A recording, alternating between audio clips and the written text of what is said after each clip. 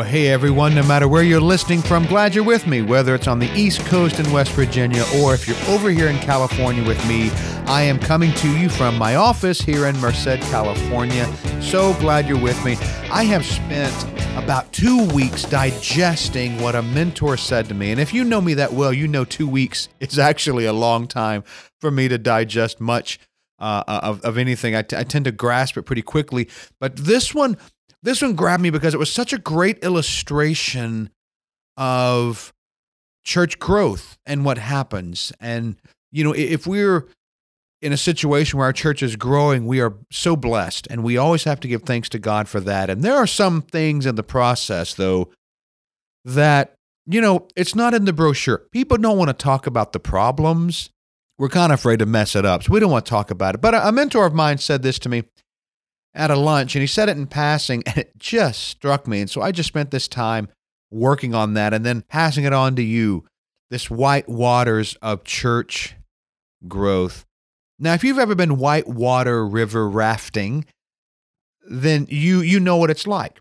There's a certain point when you're going along the river and it's nice and easy and you're just kind of kicking back and enjoying the beautiful day. We have a lot of those in California. Sorry if you don't. But then you hit the rough white waters. Now, that's where it gets fun. That's what you go to it to do. You go to it to get to the white waters. But we know, scientifically that white water is not just something happening on the surface. The cause is not at the surface. The cause is deep in the water. The cause might be some rock sticking out, or the cause might be a narrowing of the channel, but something is happening that produces this churning on the water. Now, it's the fun part of whitewater river rafting, but it's also the dangerous part. And honestly, that's probably what makes it fun. And we even have gradings, for how difficult these white waters are. But churches, my mentor is telling me, experience something very similar when they grow. We experience the white waters of church growth.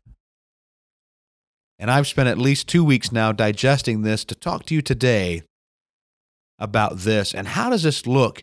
How do we get there? What are the signs of it? And what do we do to survive? Now, y'all, some churches are blessed or something because they grow in a nice, smooth, predictable arc. They rarely experience these white waters because the change they see and experience in their growth is so gradual, well, it's ridden over quite easily. And then there are the rest of us. Now, let me remind you, okay, a growing church is all by itself an anomaly. So it's hard to find resources on dealing with these, quote, problems of growth. And so as I begin to dig and research into what this is and the signs for it and what to do to survive, it was actually extremely liberating. We talked about what this is, but what it is in church life, it's that point in church growth when, simply put, your new people begin to take over a little bit. It seems to be in the 30-35% range. About that point, you get enough new people in there to where the existing people begin to feel something's changing. And I bet you can feel something changing. I know I can in my context. These white waters are coming. Now, why does this happen? Well, that goes back to what's underneath the surface. Why it happens is now you have all these new people. Now, new people are great for leaders. We love this stuff. I mean, this is what we're here to do. This is the mission of God, to seek and save the lost, and the Great Commission. And we want to see people coming to Jesus and then getting involved in discipleship and going out and reproducing other disciples. This is what we want. But that's because we're leaders. The other side of that equation are people who are feeling like, what in the world just happened to my church? Suddenly they feel like they don't even recognize the place. That's when they're in the white waters, because they are, in fact, experiencing a change. They are experiencing a loss, really. They're experiencing a point where they know these new people have a voice. These new people are going to end up serving on ministry teams. These new people are going to end up being hired as staff. These new people are going to be elders or governors or whatever your governing body is called. They're going to end up doing that, and you have some real issues that come up. So I thought, what are the signs of the white waters? What are the warning signs? The signs that say, hey, this is coming. You might want to prepare. Well, the first one is the most obvious: sudden growth. If you've got that nice smooth arc, you probably already stopped listening. But if you just go from plateau and jump, and I don't mean it's going to happen in a week, but over several weeks, maybe a few months, you have significant growth. Praise God for it. But sudden growth is a sign that the white waters are going to happen. Second, you're going to hear this expression start coming out of people's mouths. I'm afraid we're compromising. Now, the sarcastic side of us says, well, after all, that must be the only explanation for growth. We're throwing out the gospel. Now, of course, that's not the real reason, but, we have some cynicism in us. But they think I'm afraid we're compromising, and that's why we're growing.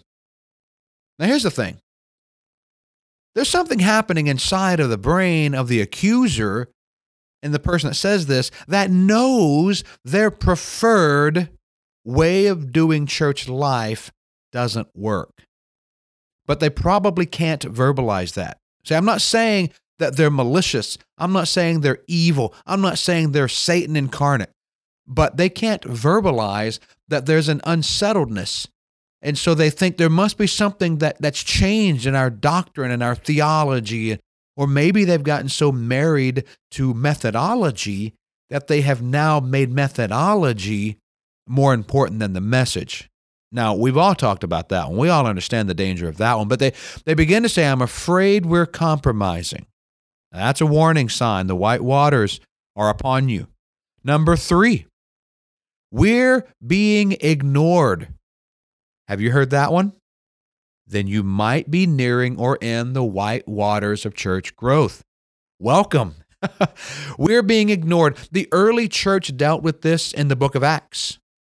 The church had grown explosively by any measurement. There's thousands of new converts. There's all kinds of new Christians hanging around. And they started having issues. People said, we're being ignored. Now, here's the thing. You need to get this, okay? I had to wrestle with this a long time on this part. There's truth to that. When you're in the white waters or near the white waters of church growth and someone says, we're being ignored, my group is being ignored, my demographic is being ignored, my psychographic is being ignored, there's truth to that. Because staff and systems are suddenly stretched without the normal and preferred preparation time. You hear me? There's truth to that statement because staff and systems are suddenly stretched without the normal and preferred preparation time. We can all chart out change that we hope will produce growth. We can chart out changes. We can predict a certain level of pain as they leave an old paradigm and the uncertainty of existing in the middle and then acceptance of the new paradigm and thinking that's how they've always done it. But when it happens fast, they're right. They are suddenly being ignored. So that's the third warning sign. Fourth warning sign, you might hear someone say, it doesn't feel like family anymore.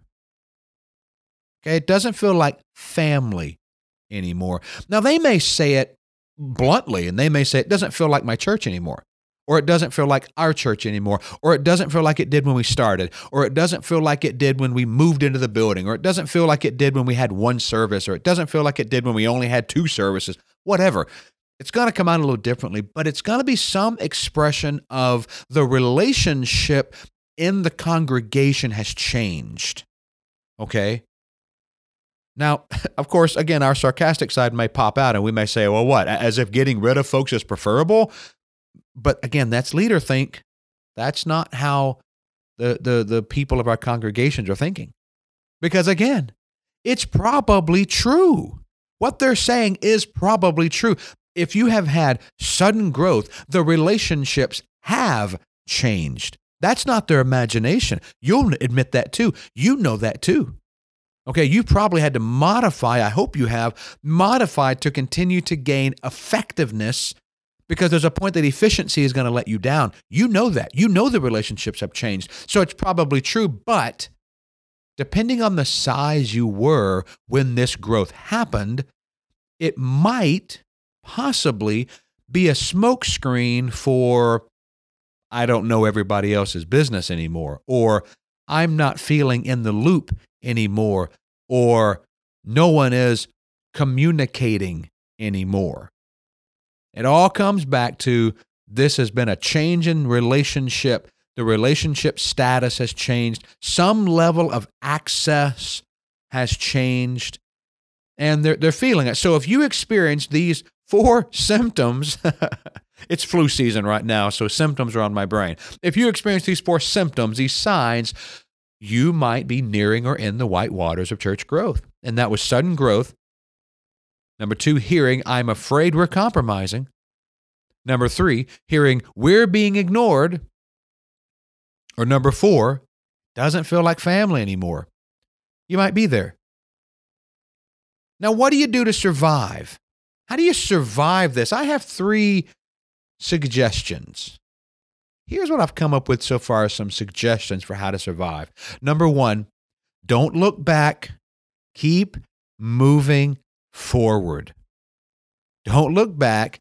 Keep moving forward. Jesus said this himself, that no one puts their hand to the plow and looks back and is still fit for service in the kingdom of God. Okay? Don't look back. You got to keep moving forward. Now, number 2, respect their process, but don't pull off the road. You know, this is something you can deal with while the machine is rolling, while the car is driving. You can deal with this. Respect their process, because people are grieving. A low level maybe, but that doesn't mean they're not grieving.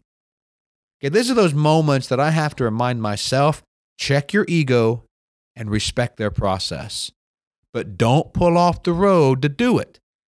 Number 3, a piece of advice that I've heard a lot, a piece of advice I give a lot. Here it is. Realize this too shall pass. All right? This too shall pass. If you're in a fast-growing season, praise the Lord. This white water is normal during a fast-growing season, and immediately before it, and immediately after, it's normal. It will come and it will go. Okay, listen to me now. Changing directions, making panic decisions, trying to keep everyone happy. It's not going to work any more now than it did before, okay? You're going to get through the white waters. They're going to get through the white waters. And when everyone's on the other side of it, we're going to think this is how it's always been and there's not a problem anymore. We run a greater risk of being hurt during whitewater rafting when we panic and make dumb decisions. And that's true for churches too. Whitewater river rafting is a blast, whether it's on water or in the congregation. But successfully navigating it in the congregation is a function of a growing leader. You can do this. You've got this. Jesus is on your side, and when Jesus is there, anything can happen. Keep reaching people for Jesus. I believe in you, and more importantly, your Savior and Master believed in you enough to trust you with this. God bless. We'll talk to you later.